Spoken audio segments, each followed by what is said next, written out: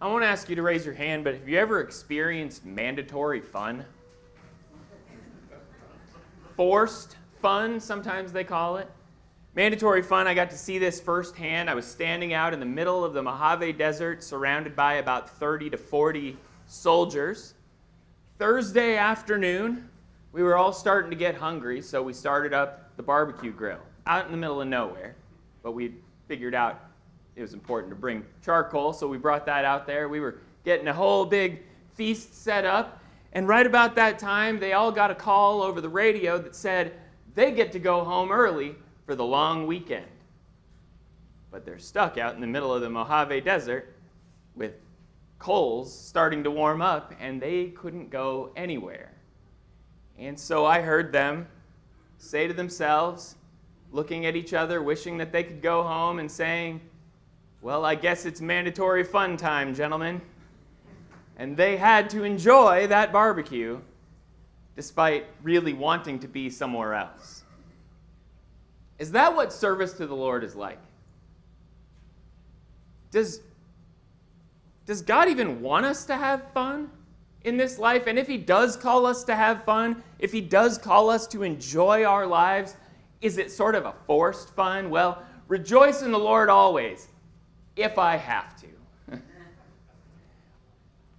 I know there's a time passing, I think, where a lot of people don't remember Ken Leach, but there's enough people here who remember one of our former preachers who know that he used to say that some people, some Christians, look like they've been sucking on a dill pickle.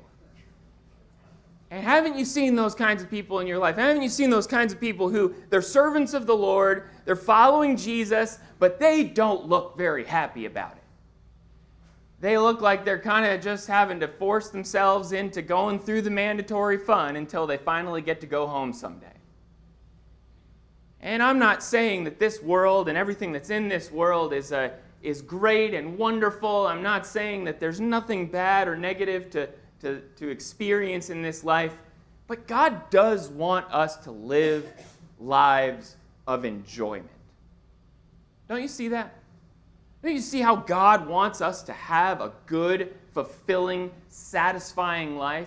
No, he's not going to put us up in a mansion, and he's not going to keep us free from all pain and suffering, but he does want us to live well while we're here.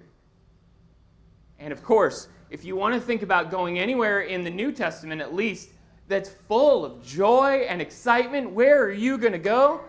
Well, you're going to go to Philippians chapter 4, verse 8. You're going to go into the whole book of Philippians, really, where Paul there, despite being in prison and going through a lot of stuff, he is super excited. He is full of joy, and we see what he says here in Philippians 4, verse 8. Finally, brothers, whatever is true, whatever is honorable, whatever is just, whatever is pure, whatever is lovely, whatever is commendable, if there is any excellence, if there is anything worthy of praise, think about these things. And kind of a long time ago now, I started a little bit of a series where I wanted to look at things that are good. What is good? And how do we fill up our minds with those kinds of things? Because that's exactly what Paul is talking about here. Fill up your mind. Think about things that are good. Think about those things. Yeah, and in the next verse, he does tell us to do good things, of course. Doing good, doing the right things for the right reasons is always important, but let us first start by filling our hearts and our minds and our thoughts with good things. And so we've been looking here in this little bit of a series about what is good. What is good? And so many things. In the very first sort of lesson in this series, I was talking about the gift of creation, how God gave us nature around us and all of the amazing creation that God has blessed us with. And he has also given us the spirit and the ability to work ourselves that we can create. And then he's called us to rest, which is also a gift. God blesses us with so many things in terms of gifts, and he also calls us to be such exemplary and outstanding holy people in calling us to be virtuous and to live virtuous lives, kind of like Sean talked about not too many weeks ago. But as we think about how God wants us to be good, and not only be good, but think about good things, let's talk this morning about the gift he gives us in the gift of joyfulness. God does not want us to be stoic and grumpy, unfeeling people who don't seem like they're excited to have been freed from the slavery of our sins. You think about what we just remembered in Jesus' death on the cross, and you think about how we take that thought and that remembrance every day into a joyful attitude, if we can couple the things that Greg just talked about with this lesson. How we take that remembrance into the week by being so incredibly, just indescribably excited about how my sin, which I am so sad and upset about, has been forgotten by God because Jesus died on the cross. How excited are you now? How joyful are you now? Why would you ever walk around being pessimistic, being skeptic of all the things that are going on? Why would you ever just be a gloomy Gus when you can see that the biggest problem you have ever had in your life was taken care of for free? The free gift of God and His grace leads us to lives of joyfulness. And that's what I want to talk about for a little bit. This might be a weird lesson because I don't think we talk about some of these things enough, and so let's just spend a few minutes thinking about filling our hearts with good things, with what is good, as we read there in Philippians 4, verse 8. And let's go to Luke chapter 15. I think as you go to Luke 15, it's really important for us to see what Jesus is trying to get us to see here. There is a problem in the beginning of Luke 15 in verses 1 through 2, where basically there's Pharisees and scribes seeing Jesus as he's around tax collectors. He's associating with sinners, and they don't like that very much. And so they start grumbling to themselves, saying, this man receives sinners and eats with them. And so he begins to tell them 3 stories. And of course, we all remember these stories, but let's just focus on maybe the first one just a little bit here. In verse 3, he says, so he told them a parable. What man of you, having 100 sheep, if he has lost one of them, does not leave the 99 in the open country and go after the one who is lost until he finds it? And when he has found it, he lays it on his shoulders, rejoicing. And when he comes home, he calls together his friends and his neighbors, saying to them, rejoice with me, for I have found my sheep that was lost. Now, I want to think about these verses for just a few minutes. But I think it's so important for us to see what Jesus is saying here to these scribes and Pharisees who would not celebrate over sinners who were coming to know God, who were coming to know the Son of God. They could not rejoice. They could not be excited. They refused to celebrate, and that is what I want us to think together for just a little bit about. I think one of the great gifts of God in our lives is the gift of celebration. It makes God so happy, and it glorifies our Father in heaven when we gratefully acknowledge all of His blessings together and praise Him and thank Him and just celebrate over what He's done for us. I don't know when the last time I heard a lesson about celebration, and maybe it's been too long, but God wants us to celebrate. Don't you see that? Throughout the Bible, celebration is a huge part of what God wants His people to do. You go all the way back to the Old Testament, all of those feasts and the remembrances. You remember the feasts that they would have, even in the Passover, as they're supposed to remember and they're supposed to celebrate the deliverance from Egypt. And they're supposed to remember and celebrate the deliverance through the wilderness. And all of these things that they're supposed to remember and celebrate.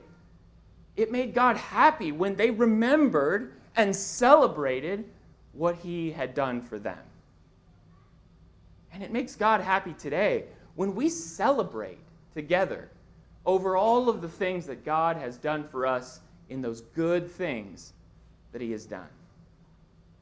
And of course, You can remember the greatest celebration maybe that we do every week, which was remembering Jesus' death on the cross. But there's so many other opportunities to celebrate. You think about the scripture reading that Chad read for us in Revelation 19, verses 1 to 5. Actually, really all of Revelation 19. If you look at this picture that John sees, this vision of basically heaven as it's presented to him, as he's writing all these things down, what is he seeing? He's seeing celebration. People surrounding the throne of God, people shouting and singing, people just praising God with everything that they have. They're shouting together and celebrating, and I guarantee you will never celebrate anything like that picture of celebration in heaven. Well, until we all get there. Until we all find ourselves at that right side of judgment, we will never celebrate anything like they're celebrating in that picture in Revelation 19. And that's so encouraging, isn't it? Now, of course, if you are, like we just talked about, the brother or sister who can't stop sucking on a dill pickle, well, are you going to enjoy celebrating for all eternity? Because this is something that we're going to be doing. And if you're just a party pooper, then are you going to be the kind of person who really wants to just shout praises all eternity long? We need to celebrate life's good things now. It's so important that we do that. It's so important that we are positive, that we look forward to things. And of course, as we look at Luke chapter 15, the story of the lost sheep is one. The story of the lost coin is another. And the story of the prodigal son clearly is the third one there. And what we see in all of these stories is how when the person found what was lost, they themselves rejoiced. And then they called everyone else around to come and rejoice with them. What do we rejoice over? I mean, it doesn't have to be like some deep theological rejoicing. Like, what do we rejoice over? You rejoice over a prayer that was answered, somebody who's back from the hospital, had a favorable diagnosis. You rejoice over a young person who gets up and leads a brand new song that nobody's ever heard before and finally kind of kicks us in gear to maybe start learning some new songs. You rejoice over somebody who says a kind word.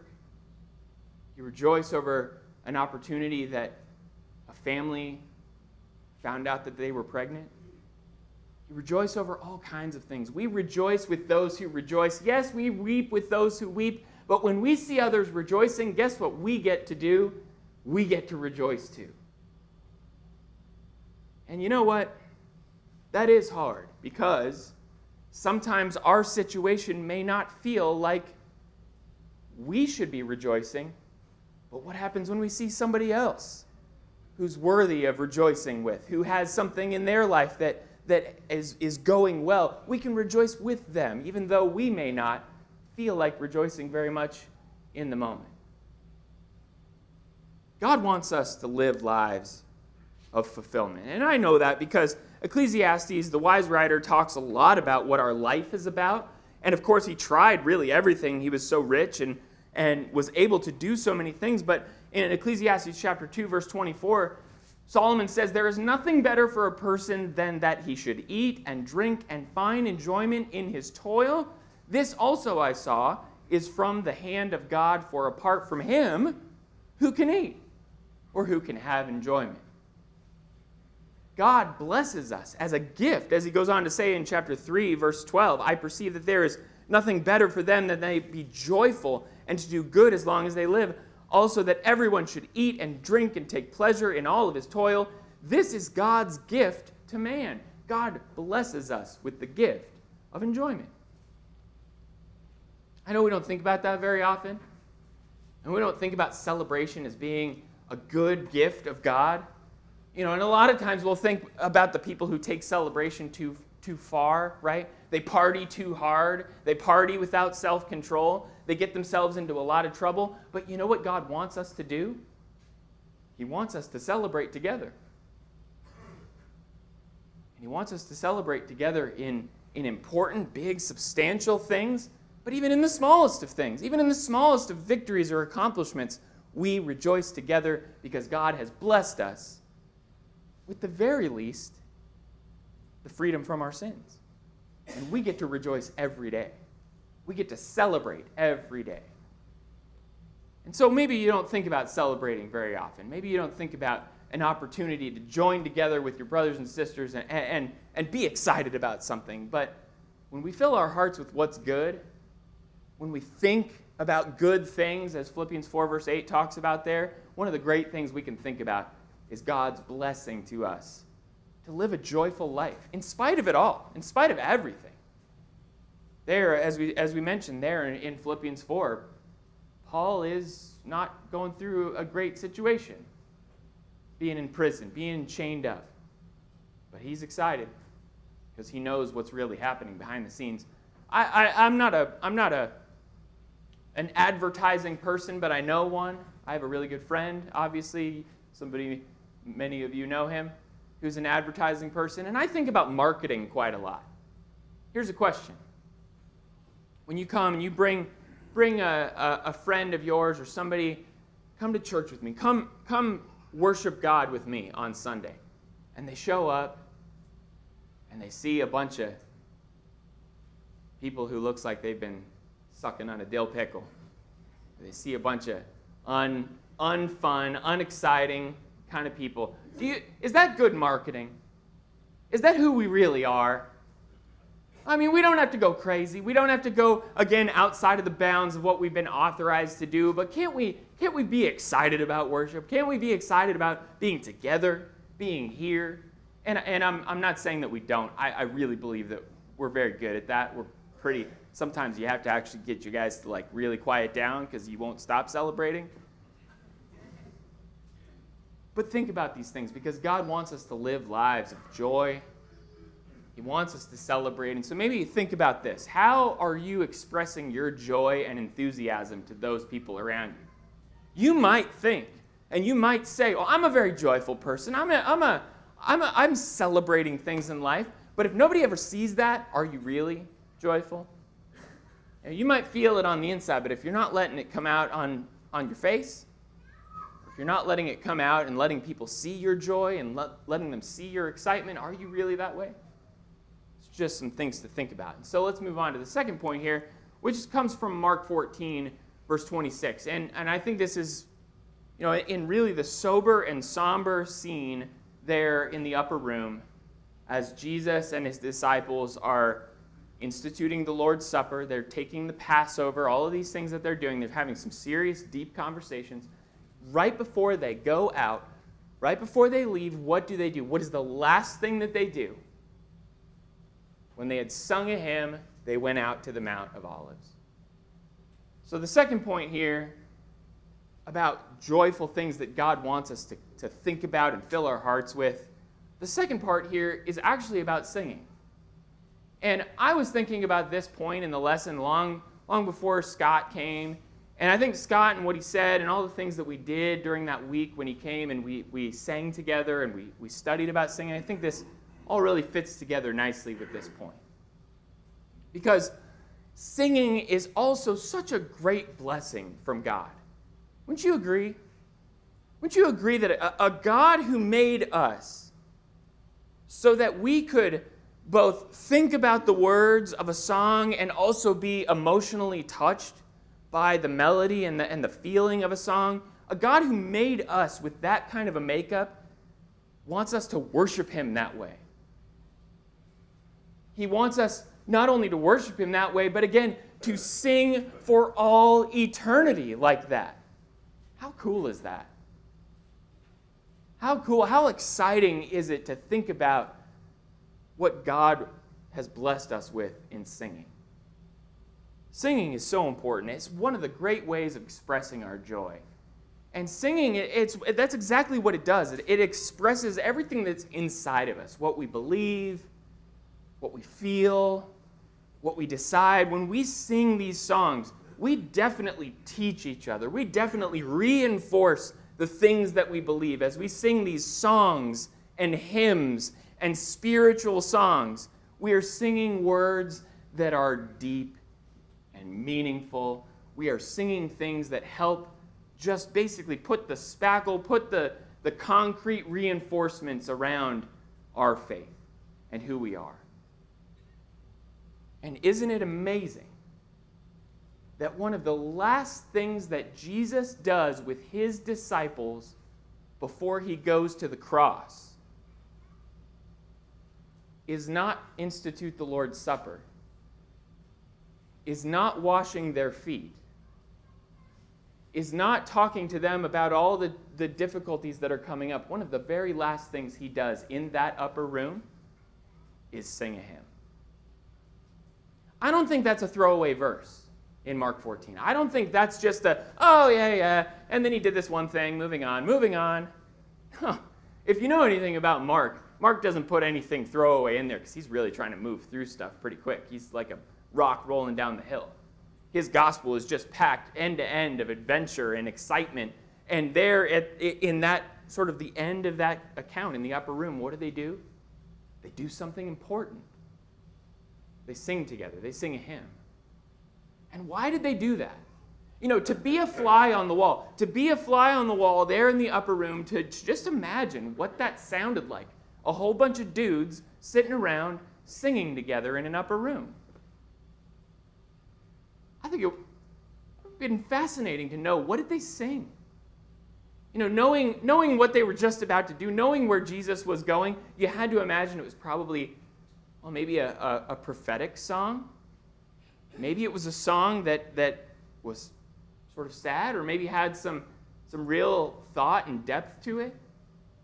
Maybe it was, I don't know, maybe it was an exciting song to kind of like counteract what was going on. I don't know what they sang. I don't know what they sounded like when they sang, but I know that they sang because it's important. And Jesus did it with his disciples. Jesus wanted to sing together with his disciples. And so I think it's important for us to see the importance of singing, and how singing really is just such an integral part of our lives and who we are. And I can remember, even from the earliest ages, singing being such an important part of my home life. I was not a morning person growing up, and I hated being up super early in the morning. So Mom, just to terrorize me and get me out of bed, would bust my door open and start singing at me. And it was so annoying. But it worked. And, my family now, the girls, they just love to sing, to the point where you have to almost just ask them to stop, because they're like trying to fight each other with harmonies and all kinds of stuff, and they know all the words to songs. And like singing just at a non-biblical, like non-spiritual level, singing is so important to us. Music is so important to us. And we see here, in 1 Corinthians chapter 14, verse 15, we see the importance of what we do together. We sing with the Spirit and we sing with the mind. We sing with the Spirit, we sing with the mind. We know what we're singing. We understand the words that we're singing, but we're also singing with the feeling. And I love how singing does that. Singing can couple that feeling, the emotion with the words and the rationality and all the logic behind it. Sometimes it's hard for some of us real overly logical people to connect the emotion to things. And sometimes people who are so wrapped up in the emotion have a hard time connecting to the meaning of things. And I love how singing just fuses those things together. So that even if, like Mitch or like Tom Bourne, you're terrible at singing, sorry. Even if like the notes don't come easily to you, it's still meaningful. It's still powerful. And you know what? I'm just going to throw this out there. I know there's been a lot of talk about the quality of our singing and how cool our singing is and making sure our singing is amazing. And while all those things are important, if it's coming from in here, I don't think God cares what it sounds like. If it's coming from in here. And when we sing with the Spirit and we sing with the mind also, we're doing a good thing. We're doing what God has blessed us with, the opportunity, the ability to sing. And I think, as we think about singing and what singing brings to us, I think singing is such an important part of our worship And it's such an important part of our day-to-day lives as you think about how in James 5, verse 13, how he says, if anyone is cheerful, let him sing praises. Whenever you're happy, whenever you're excited about something, you get to sing. And it's like portable wisdom that you carry with you, and you can just remind yourself of the important things. Because that's what songs do, right? They get stuck in your head. Sometimes they don't go away. And spiritual songs, when those get stuck in your head, man, it can do some good. And it's why I think when Paul in Romans 15 was dealing with a really difficult situation, as he just got done in Romans 14 talking about a really challenging interaction between brethren and how divisions can happen, what does he start to kind of fuse two groups of people back together with? With singing. With the ability, with one voice, as he says in Romans chapter 15, verse 5, he says, may the God of endurance and encouragement grant you to live in such harmony with one another, in accord with Jesus, that together you may with one voice glorify the God and Father of our Lord Jesus Christ. Now, I don't think he's just talking about singing there, but doesn't it fit? That harmony that we can experience together as a congregation. We are all very different people, right? We all come from different backgrounds. We all come from different situations in our lives.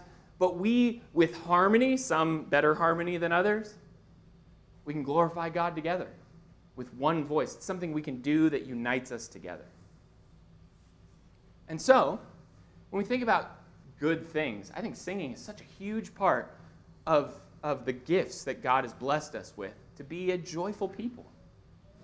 So how have psalms, hymns, and spiritual songs impacted your life? Have there been times in your life where a song hit just a different way?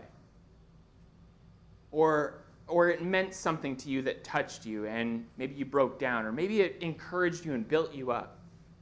There's so many times where songs can do that and change our attitude and our mentality. Can you imagine the new song someday that none of us have ever known? We've never learned it. We've never sung it before. But can you imagine that day when we're going to get to sing together a new song around the throne? This is one of those lessons where it's hard not to smile, right? It's hard not to just be excited because God has blessed us not only with the ability and the opportunities to celebrate. He's blessed us not only with the ability to sing together, but here's the last thing I want to focus on, and it's in Romans chapter 12. Romans chapter 12, where he talks about how we have, as like a body, we have different functions, right? Romans chapter 12, for as in one body we have many members, and the members do not all have the same function, so we, though many, are one body in Christ, and individually members one of another. Having gifts that differ according to the grace given to us, let us use them. And then he goes on there to talk about prophecy and service and teaching and exhortation and contribution and leading and acts of mercy. Notice what Paul is doing there in Romans 12. He's describing to us all how God has blessed each and every one of us individually with talent. We all have different talents. We all have different abilities. And one of the most joyful things that I have ever seen is when someone gets to use what they're good at. Isn't it frustrating when somebody forces you to try to do something that you're not good at? Oh man, like, playing the piano. I'm not good at playing the piano. And if somebody sat me down and tried to make me play the piano, that would be just laborious, right? I would not enjoy that. But if somebody wants to set me up in front of a computer and let me write some code for a while, bring it on. For all of us, we have different skills. We have different abilities. And we all get to use those things. Yes, we get to use those in a spiritual sense in our service together, right? Each and every one of us, like that passage in Romans 12 talks about, we have all been given different functions, right? And we're not the same. We don't all do the same thing. We don't all act the same way. We don't all have the same background. But God was so wise and is so wise that he has given us the diversity to work together, that he has blessed this good world with, and he's filled it with the kind of diversity that can make us really shine. We as a congregation can do some amazing things because everyone is not up here. Imagine what would happen if everyone was up here. Everyone was a preacher. If everyone was standing up in the pulpit right now, our singing would be terrible. Right? If that was all of our talents, if all of our abilities was to teach or to preach or to, whatever, the other functions that we would have would suffer. And that's exactly what Paul is talking about there in Romans 12. We all have different functions. We all have different abilities. And as he goes on really to talk about in 1 Corinthians chapter 12, that's a cause of some division. That we better watch out. That we don't start looking at other people and what they do and look down on them because what they do is not what we do. Right? And that could be easy for us to do. It could be easy for us, like the hand, to look askew at the function of the foot, right? Or the eye to look sort of askance at like what the hand is doing. And that's not how we should function. We each have different roles. We each have different opportunities. But how amazing is it that God, in his wisdom, built the church with such diversity? And how awesome is it that even though you may not do some like huge public act of service, like you can change somebody's entire day by just writing them a card or shooting them a text message or like a DM on social media or whatever. Like the act of kindness, showing mercy, being generous, being a good leader, all these things that we can do together, that we can serve each other with. And that is, by the way, the whole point of it all, right? 1 Peter chapter 4. As Peter's really talking about these gifts as well, 1 Peter chapter 4, verse 10, where he goes on to talk about as each has received a gift, use it to serve one another as good stewards of God's varied grace. First of all, where does the gift come from? Of course, it comes from God. What are we supposed to do with it? We're supposed to serve each other. And isn't that exactly what the body does for other members of the body? Your hand is constantly doing things that are in the rest of the body's best interest, right? Your hand is not like punching yourself in the face. If your body is working correctly, you wouldn't even think about doing that. Your hand is doing things that support and help the rest of your body. And that's what we do together. We use our talents together. We use the things that we're good at together. Maybe we're not the greatest fill in the blank. And maybe we're working on that. Maybe we're trying to grow in those things. Maybe like our goals are talking about here, maybe we're trying to be more spiritually mature and develop ourselves in certain areas. But what are you good at? And can you take that talent that God has blessed you with and serve other people with it? You think about a joyful church. Think about a joyful people, all made up of diverse backgrounds, all doing what they can, what they know how to do, and what they're really good at to serve each other. I can't think of a more joyful way to be as a congregation, where all of us are functioning and working well together. Isn't it cool when we get to see someone using their talents, and you get to say to somebody, hey, I really appreciate what you did. I couldn't have done that, or I wouldn't have even thought to do that, but man, that was just so awesome.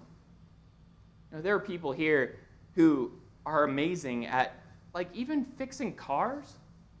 Right? How could fixing cars be a blessing to the Lord's church? Well, if somebody can't fix their own car, and you go and help them, boom, there you go. So there are people here who can cook, just amazing meals.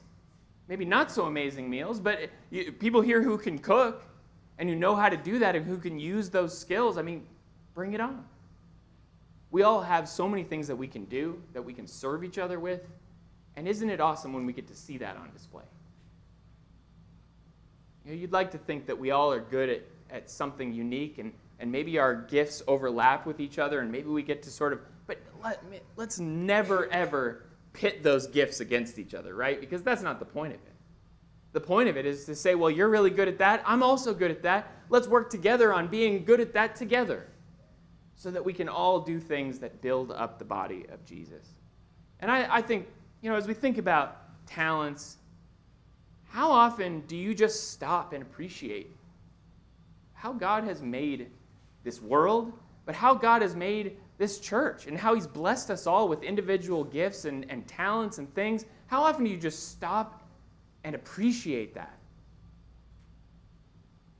Because he's given us so much.